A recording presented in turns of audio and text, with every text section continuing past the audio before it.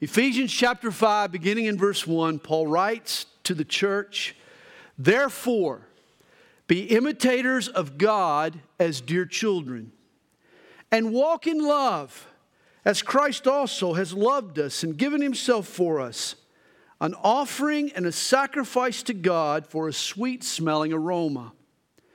But fornication and all uncleanness or covetousness, let it not even be named among you, as is fitting for saints. Neither filthiness, nor foolish talking, nor coarse jesting, which are not fitting, but rather giving of thanks.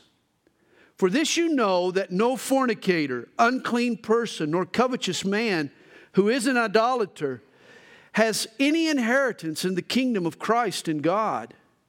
Let no one deceive you with empty words. For because of these things, the wrath of God comes upon the sons of disobedience. Therefore, do not be partakers with them." Whenever I'm approached by a young man and woman who asks for me to officiate their wedding, my first step is to have them fill out a premarital questionnaire. You see, it's my obligation to explain God's perspective on marriage. And the questionnaire serves as a starting point. It helps me to know where they're at and what they think. The application is loaded with questions. Some are quite personal. It's the intention of the questionnaire to encourage the couple to identify their beliefs and to analyze their feelings and then be able to talk about it together. But the hardest question on the application by far, the hardest question is also the shortest question. It's just 3 words. What is love? And how would you answer that question? How do you define love? In a college class that I took, I think everybody took it, Psychology 101, I'll never forget the textbook definition of love. An agitated state of psychological arousal. How romantic. How warm. Imagine leaning in and whispering to your sweetheart, "Honey, have I told you lately that you agitate my psyche?" After that, she just might slap you. You're the one who'd be agitating her psyche. I mean, heartburn is an agitated state. Hemorrhoidal pain or a kidney stone, that's an agitated state. A barking dog next door is an agitated state.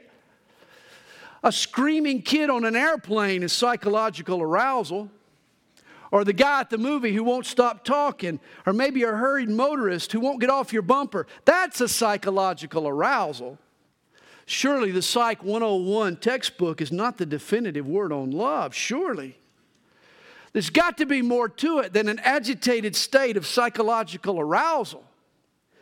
Hopefully, love is not just stirring up of my feelings or just a burning brain wave. No, real love has got to be more than just emoting. Well, in Ephesians chapter 5, Paul gets us up to speed on love. He defines for us what it is, and then he defines for us what it's not.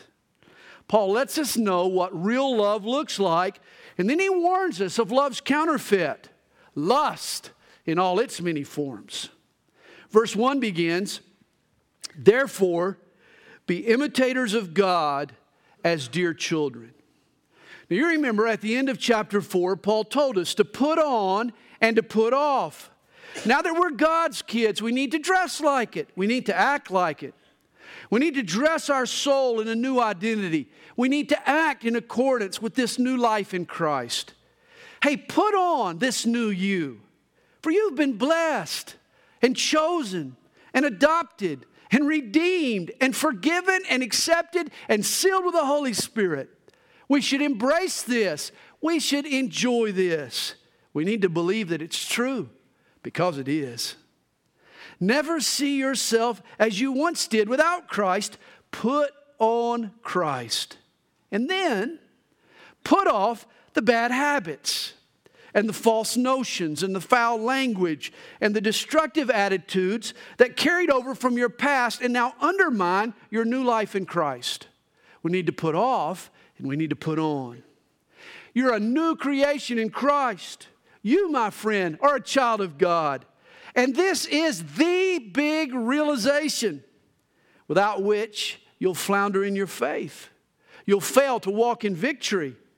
For when I understand what Jesus has done for me, that's when I'll love Him passionately.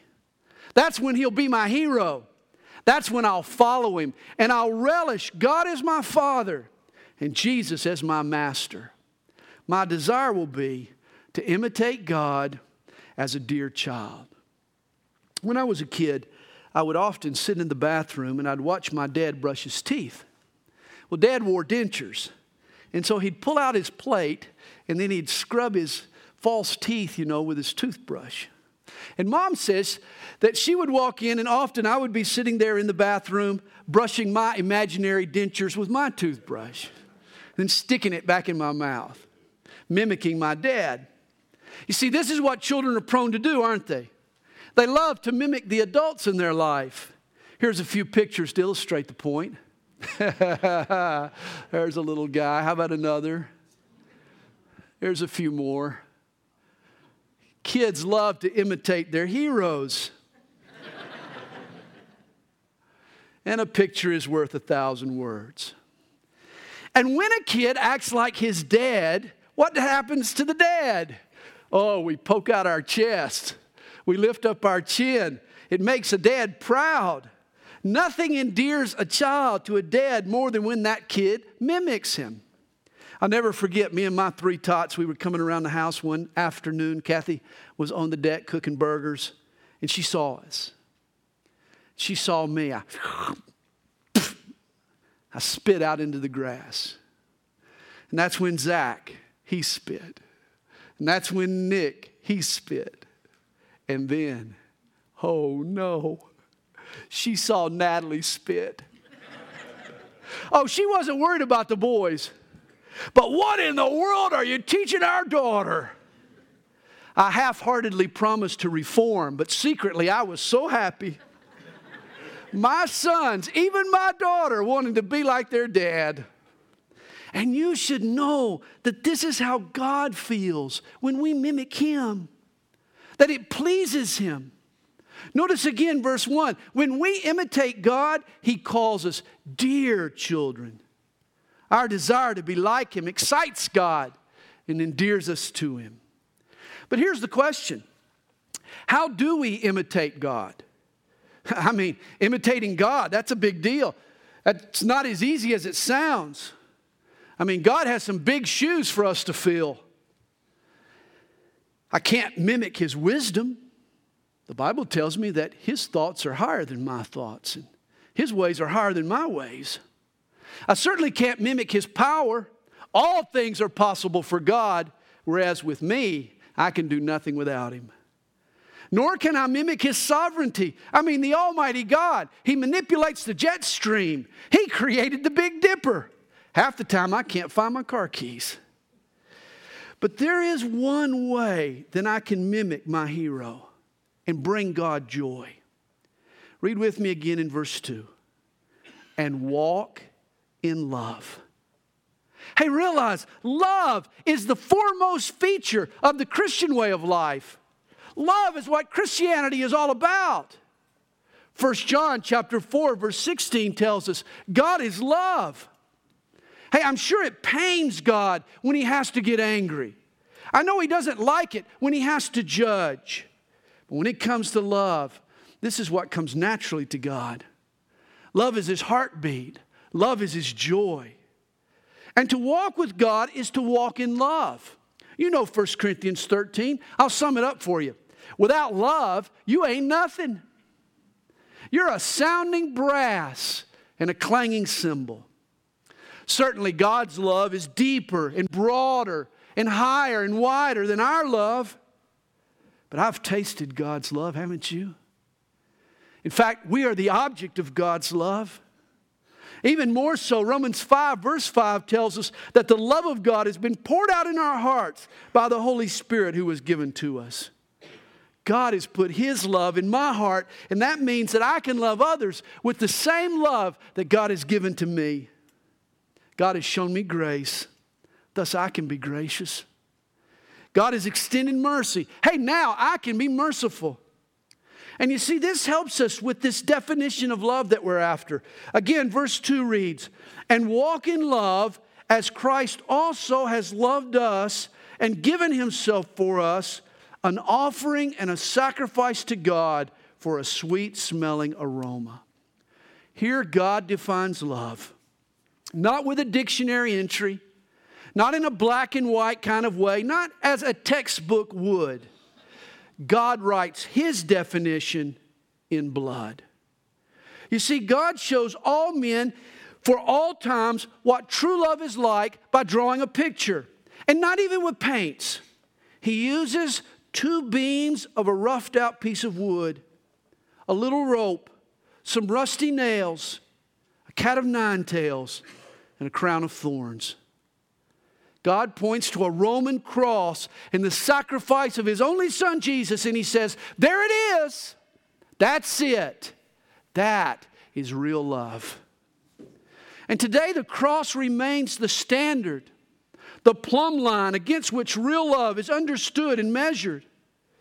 Jesus predicted this before His death in John 15, verse 13. There He told His disciples, "Greater love has no one than this, than to lay down one's life for his friends." Question: how much does God love us? Answer: Christ held out His arms and said, that much. And in verse 2, Paul uses 3 words to describe Jesus' work on the cross, and in doing so, help us grasp the meaning of true love. He uses the word given and offering and sacrifice. First, Paul writes that Christ has given Himself.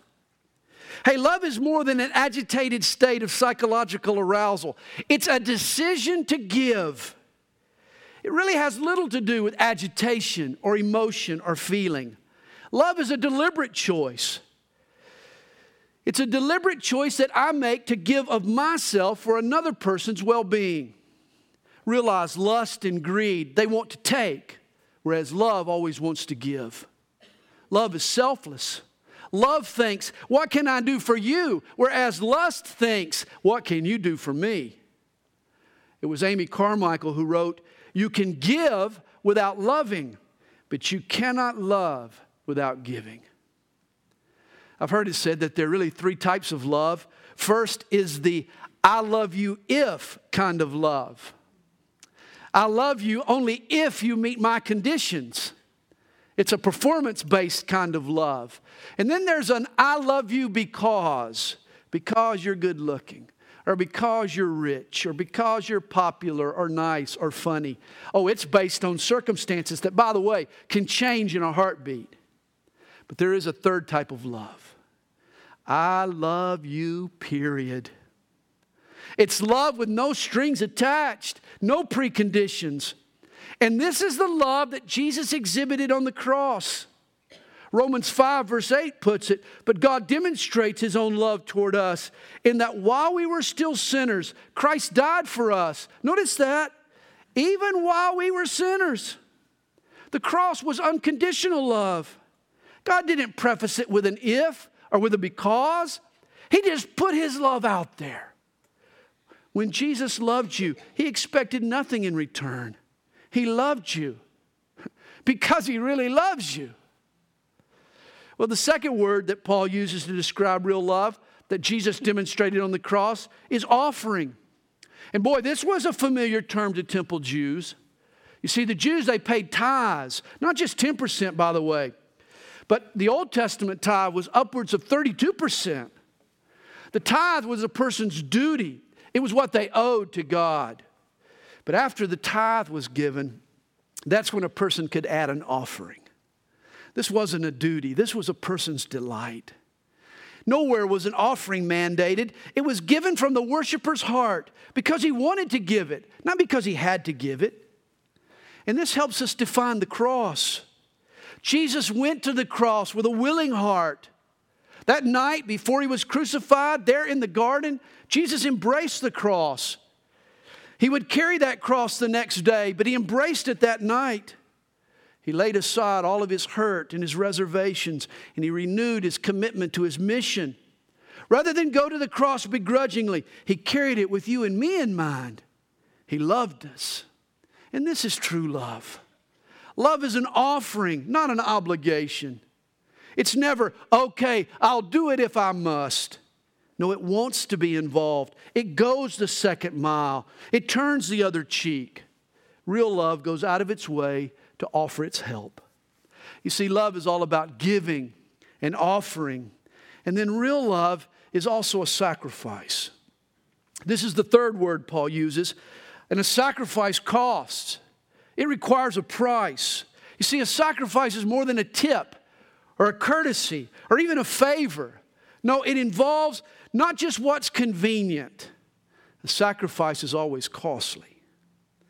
Once there was a little girl, she said to her boyfriend, she says, "Do you love me?" He replied, "Yes, my love." She asked again, "Would you die for me?" He answered, "Mine is an undying devotion." Well, an undying devotion is not real love. You see, to love another person is to lay down my life for that person. Not necessarily in a single act of courage. Sometimes we think of loving the Lord, it's going out in a blaze of glory. Say, "Yes, I'll die for you, Lord," being taken out by the machine guns. But no, real love is willing to lay down my life and my rights and my conveniences and my comforts and my pleasures in 1,000 daily ways. Love is willing to slice up my life in 500,000 sacrifices over 500,000 hours.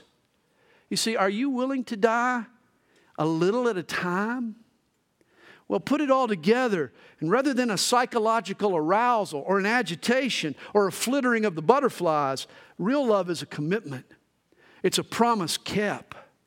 You see, love gets tough when life gets rough. Just look at the cross. And this kind of love, Paul says, is a sweet aroma to God. You know, when an animal sacrifice was placed on the altar, often a drink offering was poured out over the carcass. It was like a sacred steak sauce. The liquid spices turned the burning meat into a pleasant, scented fragrance. I guess in the Old Testament, barbecue was God's favorite smell. Mine too. But no longer. For now, love is what thrills and tickles God's nostrils. Love is like a sweet-smelling aroma to the Lord. Paul says, walk in love.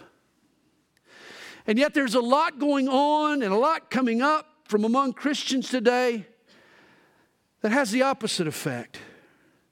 Rather than thrill God's nostrils, rather than be a sweet savor, there's a lot among Christians today that's a stench in his nostrils.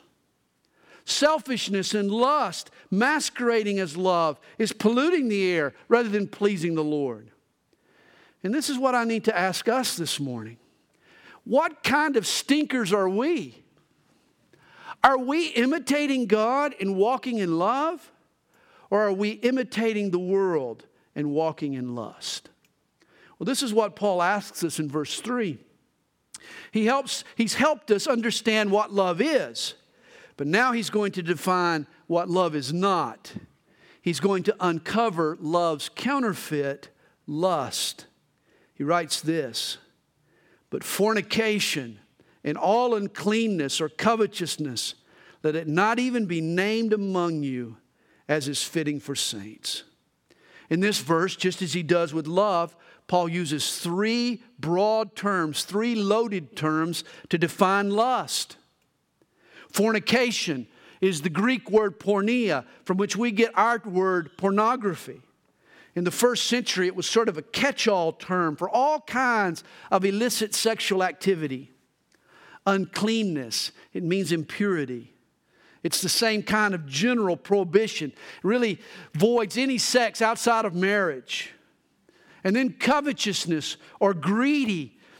In this context, it's the greed, it's the desire to want to use someone else's body for your own gratification. You see, these terms were all-encompassing terms. They were sort of a catch-all term. Included in these prohibitions would be prohibitions against premarital sex and adultery and homosexuality and spouse swapping and prostitution and incest and strip clubs and hookups and pornography and cyber sex and phone sex and sexting and friends with benefits, etc., etc., etc. In other words, anything that feeds a person's sexual appetites apart from marriage, according to Paul, isn't fitting for a Christian. It shouldn't even be named among you. But Pastor Sandy, are you serious? Man, we're living in the 21st century. Haven't you heard anything goes? What could be wrong with two consenting adults going to bed together? Well, can I remind you of something? Do you realize who created sex in the first place? Don't forget, it was God's idea. Hugh Hefner didn't create sex. Dr. Ruth didn't create sex. Sex was God's idea. He created it. God designed it for bonding and for pleasure. And this means that if God chooses, He can restrict the use of sex. That's well within His right to do so. And what's more, if He does, it's certainly because He has a good reason. Ben Franklin once said, "Sin is not hurtful because it's forbidden. It is forbidden because it's hurtful." The boundaries that God put around sex aren't intended to spoil our fun. They're drawn for our protection. You know, what our culture fails to appreciate is that sex is more than an animalistic instinct. It's more than just a biological function. Human sexuality carries spiritual connotations. Sex creates emotional bonds. It glues two people together in a spiritual way. An unexpected oneness occurs. Listen to the words of a woman named Ingrid. She writes, "There were a number of things I hadn't counted on. Things which none of my friends who wanted to be free had counted on. When love didn't turn out as planned, there was a peculiar pain that I refused to acknowledge. A pain of separation that had not been part of the design. I didn't count on the power of sex. I didn't realize that sex made a difference, that it transformed everything for me. And for most women, making love with a man several times created unpredictable bonds. I didn't realize physical intimacy had unknown properties, that it created deepening needs and bursts of possessiveness and jealousy. I didn't realize that love could reverse itself, be withdrawn, and that the consequences of such withdrawal could be so powerful as to crush one's own potential for feeling. I didn't realize that there actually was such a thing as falling apart over the loss of love." Very revealing. You need to realize God created sex for marriage. He designed it as a super glue. What it glues is supposed to stay. And once it's glued, you don't pull it apart and it break away easily. It's not like you pull along the dotted lines. No, once it's been super glued, when you pull it apart, it rips and it tears in places that were never meant to be torn. It does serious damage. This is why sex was meant for a man and a woman in a lifelong relationship. Otherwise, it erodes a person's self-worth. Listen to another woman named Nancy. She says, "When I had sex, I was so locked up emotionally, not being personally involved in all, that I couldn't really enjoy it. Maybe there'd be some tenderness afterward, but usually I was so out of it, I didn't know or cared if there was. Maybe I was afraid to care. Sometimes I'd think I was in love, but then I'd never hear from him again. They were just a piece of meat, I'd tell myself. I'd laugh it off. But inside I knew that I was the piece of meat. And I was dying. I loved life, but I hated myself. I loved men, but never any particular one because I couldn't trust them. I loved sex, but I never enjoyed it. That is, I was never really fulfilled. I was hungry, but never filled.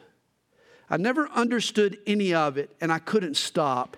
The weekend came, and I was back on the roller coaster." Hey, here is the non-politically correct truth. If you're a Christian, your body no longer belongs to you. It's been bought with a price. Your body belongs to Jesus. And if you give your body to someone without a promise from them and a blessing from God, it not only grieves God's heart, it cheapens and degrades you in your own eyes. You do get reduced to a piece of meat. You see, our culture today is so confused about sex and love. People believe that they're one and the same. Folks even refer to sex as making love. But sex may have nothing to do with love.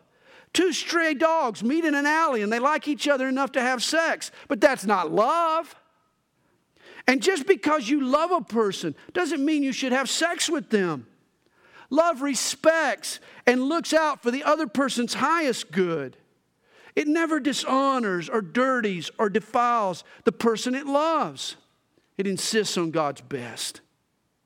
Let me say, just because modern society scoffs at what it calls the Bible's puritanical and old-fashioned and outdated views of sex, let me ask, how is society doing these days? I mean, what kind of sexual landscape has been produced by our liberated attitudes? Do you think folks are more fulfilled today? Do you think there's less hurt and broken lives? Do you see an upswing in self-esteem and self-worth? Or has the sexual revolution produced a whole population of depressed and deflated people, as well as an explosion of STDs and deviant behavior and a degrading of women and unwanted pregnancies and an epidemic number of single parents struggling to get by alone? You see, here's the Bible's ethos on sex. Walk in love, not lust. And are you really saying we'd be worse off if we did?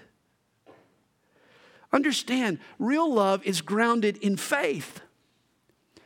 I'll obey God and I'll trust Him to take care of me and my needs. Single Christians today, they act desperate. They think that if they don't advertise and prove their prowess and try on a few people, life and love will pass them by. Well, where's your faith? Where's your trust in God? When Elizabeth Elliot was a single Christian, she decided to honor the Bible's standard for sex and trust God with her personal needs for family and for love. She wrote later, I took for granted that there must be a few men left who had the strength to swim against the tide. I assumed that those men would also be looking for women of principle. I did not want to be among the marked down goods on the bargain table, cheap because they had been pawed over. Crowds collect there. It's only the few who will pay full price. And God blessed Elizabeth with a godly husband. And trust me, God will bless you if you seek to do things God's way. Understand, the Christian view of sexual intimacy is the most exalted of any religion or culture in the world. Christianity's sexual ethos sets a high standard. And here's the reason. A Christian is to walk in love. And we understand that love is giving and offering and sacrificing. Oh, the world walks in lust, but the Christian walks in love. Listen to verse 3 in the New International Version. I think it says it well. But among you there must not be even a hint of sexual immorality or of any kind of impurity or of greed, because these are improper for God's holy people. Once Alexander the Great was reviewing his troops after a battle, and he came across a man who'd been disciplined for cowardice. He asked the man his name. The soldier answered, Alexander. Alexander the Great replied, what did you say? The soldier said, Alexander, sir. Well, the general went into a rage. He and a coward had the same name. And that's when Alexander the Great ordered, soldier, either change your ways or change your name. And if you're living in sexual sin while still calling yourself a Christian, I would issue the same challenge to you. Either change your name or change your ways.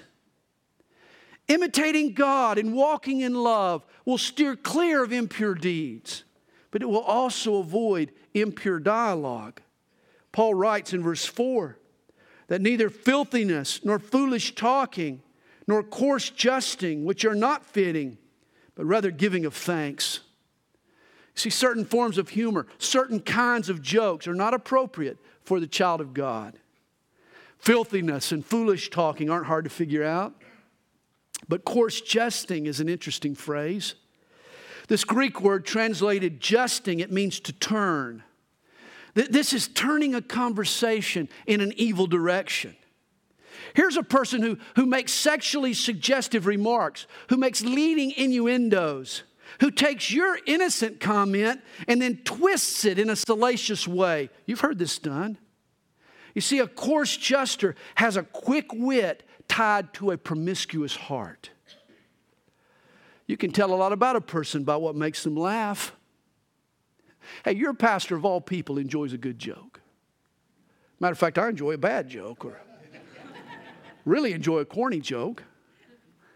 But I draw the line at dirty jokes. I mean, do you chuckle when you hear off-color humor? Tomorrow, when you hear it, and you will, why don't you excuse yourself? Why don't you find some work to do and walk away? You don't have to be self-righteous about it.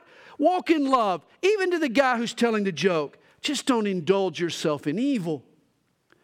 For as a child of God, we were born into love, not lust. Never forget, we're in a spiritual battle. It's a fight with temptation.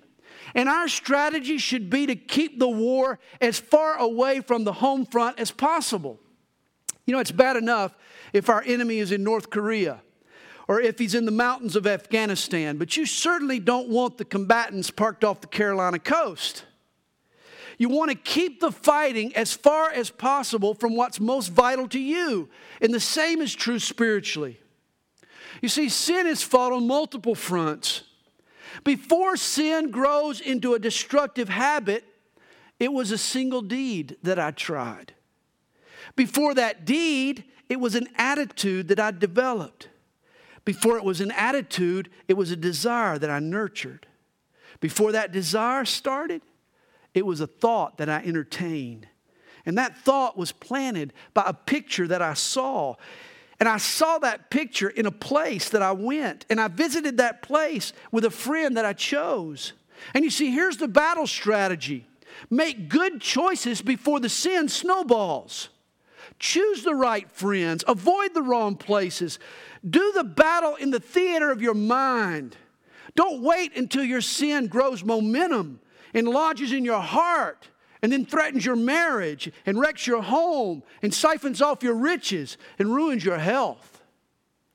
Here's another way to put it. Keep your hands out of the cookie jar. The surest way to resist a forbidden cookie is to never put your hand near the cookie jar. And yet here's what Christians do. We see the cookies. We remember we used to like cookies. We think we might enjoy a cookie again. And so we unscrew the lid and we stick our hand in the cookie jar and then we pray, God, deliver me from cookies. Well, I suppose 99% of the time, I've never done exact research on this, but I suppose that 99.9% of the time, if your hand goes into the cookie jar, it'll probably come out with a cookie. This is why if you're serious about overcoming sin and walking in love, you'll keep your hand as far as possible from the cookie jar. Be a stranger to danger. And this is why verse 4 is so important. How we walk and what makes us think, what makes us laugh and how we talk. Even if I have no thoughts of doing the deed, do you realize that if Satan gets me talking about it and joking about it and laughing about it, then he's cutting down my distance from it. He's actually eliminating my buffer. You know how this works. You and your spouse have never mentioned that you'd like a new car. But once you verbalize it, man, that desire, it picks up steam. all of a sudden it takes a giant leap toward reality just by talking about it. Now that's all you want to talk about is what model and what color and what extras. And this is what happens when we joke and when we laugh about evil. When we entertain ourselves with it. Without knowing it, we're inching closer to the edge. We're putting ourselves on the verge. Oh, you've never thought of cheating on your husband, but you've watched it done on television and you've empathized with its participants. And slowly, it's broken down your sensibilities. Oh, it amazes me. The companies that spend $4 million for a 30-second ad on the Super Bowl, they'll turn around and they'll deny that violent and sensual programming has any effect on a viewer's behavior. Well, why did they spend the money on the ad? What entertains us shapes us. It does. Don't be deceived. Proverbs 23 verse 7 tells us, "For as he thinks in his heart, so is he." We are influenced by stuff we consume. And over time we get sucked in. We end up imitating the world rather than imitating God. And this is more dangerous than we think. For Paul writes in verse 5, "For this you know, that no fornicator, unclean person, nor covetous man who is an idolater has any inheritance in the kingdom of Christ and God. Let no one deceive you with empty words." Here Paul mentions 3 people that no matter what these people say, they are not headed to heaven. They claim to be Christians, but over time, neither of the 3 are capable of restraint. It's obvious that they lack the conviction and the power and the life of God's Spirit inside them. Their lives are completely out of control. For the fornicator, the issue is sex. For the unclean person, it's deviant thoughts. For the covetous man, it's money. And often these 3 people are one and the same. It's all about him, his glands, and his perspective and his wallet. This is a person void of any moral principles. And it's not just a moral problem, it's a spiritual one as well. For notice how Paul refers to this person. He calls him an idolater. You know, many of today's Americans would never bow before a statue or a trinket, but they worship sex or things or money or even personal autonomy. When you value something supremely, at all costs, it does become an idol. When it, whatever it is, becomes more valuable to you than your wife and your family and your church and your integrity and your faith and your God and even heaven and hell, then it has replaced the true God as your new God. Reminds me of the young businessman who flipped his car over a guardrail, rolled it down a steep embankment. The twisted metal actually severed off his arm. When the hero units reached him, the guy kept whining, "Oh, my Lamborghini. Oh, my Lamborghini." The attending paramedics, they were appalled that this man was so materialistic that all he could think about was his car. One of the EMTs, he kind of lost patience and he told him, he said, "Buddy, you got a lot more to worry about than your silly car. Your arm was chopped off." The man suddenly gets this panic look on his face and he starts crying, "Oh, my Rolex. Oh, my Rolex." Here's a person that has made wealth his idol. Years ago, there was a popular rap song with the lyrics, "Boys want sex and girls want money." And that's true of millions of people in our culture. Getting her to bed and getting us ahead is what life is all about. Hey, such a person is imitating their God. But their God is not the Christian God. For Christ is about love, not lust. And thus the fornicator and the unclean person and the covetous or the greedy is an idolater, not a Christian. Again, verse 6 tells us, "Let no one deceive you with empty words, for because of these things the wrath of God comes upon the sons of disobedience." Hey, there are people who deceive and have been deceived by empty words. My former church that I attended, we counted, quote, professions of faith. They knew exactly how many folks had mouthed an allegiance to Jesus. But you see, it's not a profession that saves us. It's a possession. Is your faith more than words? It needs to be. See, here's the question I know some of you are asking. Pastor Sandy, are you saying that a Christian will never struggle with sexual sin or uncleanness or greediness? If so, man, I'm in real trouble. Well, let me be clear. That is not what I'm saying. Christians aren't perfect, and we can be lured into sin. We are vulnerable to temptation. The operative word here, though, is struggle. Are you struggling? I mean, a Christian will struggle with these sins. In fact, that's one of the evidences that proves they're a Christian. There's a struggle. There's something inside them that's pushing them to fight the temptation and to pursue victory. They don't just capitulate and cave in. See, it's the person who doesn't care at all about what they do and who they hurt. The person who has no desire to walk in love. This is the person who has no inheritance in the kingdom. As I've often said, real faith leaves tracks. There'll be a marked evidence of your faith in how you live your life. See, if a bomb went off in this room, later I'd be able to prove it. I'd be able to walk you back in here and show you the crater that it left behind. And in the same way, when grace explodes in a person's heart, it changes the terrain. And it carves out a new character. There's evidence of its impact. I like the statement, Christians aren't sinless, but as they grow, they will sin less and less and less. Verse 7 wraps up Paul's talk on our walk in love. He writes, therefore, do not be partakers with them. He comes back to his original idea. Be imitators of God, not imitators of the wickedness in this world. You see, as children of God, we need to learn to love. Jesus has loved us, and we're called to love others. Real love is more than an agitated state of psychological arousal.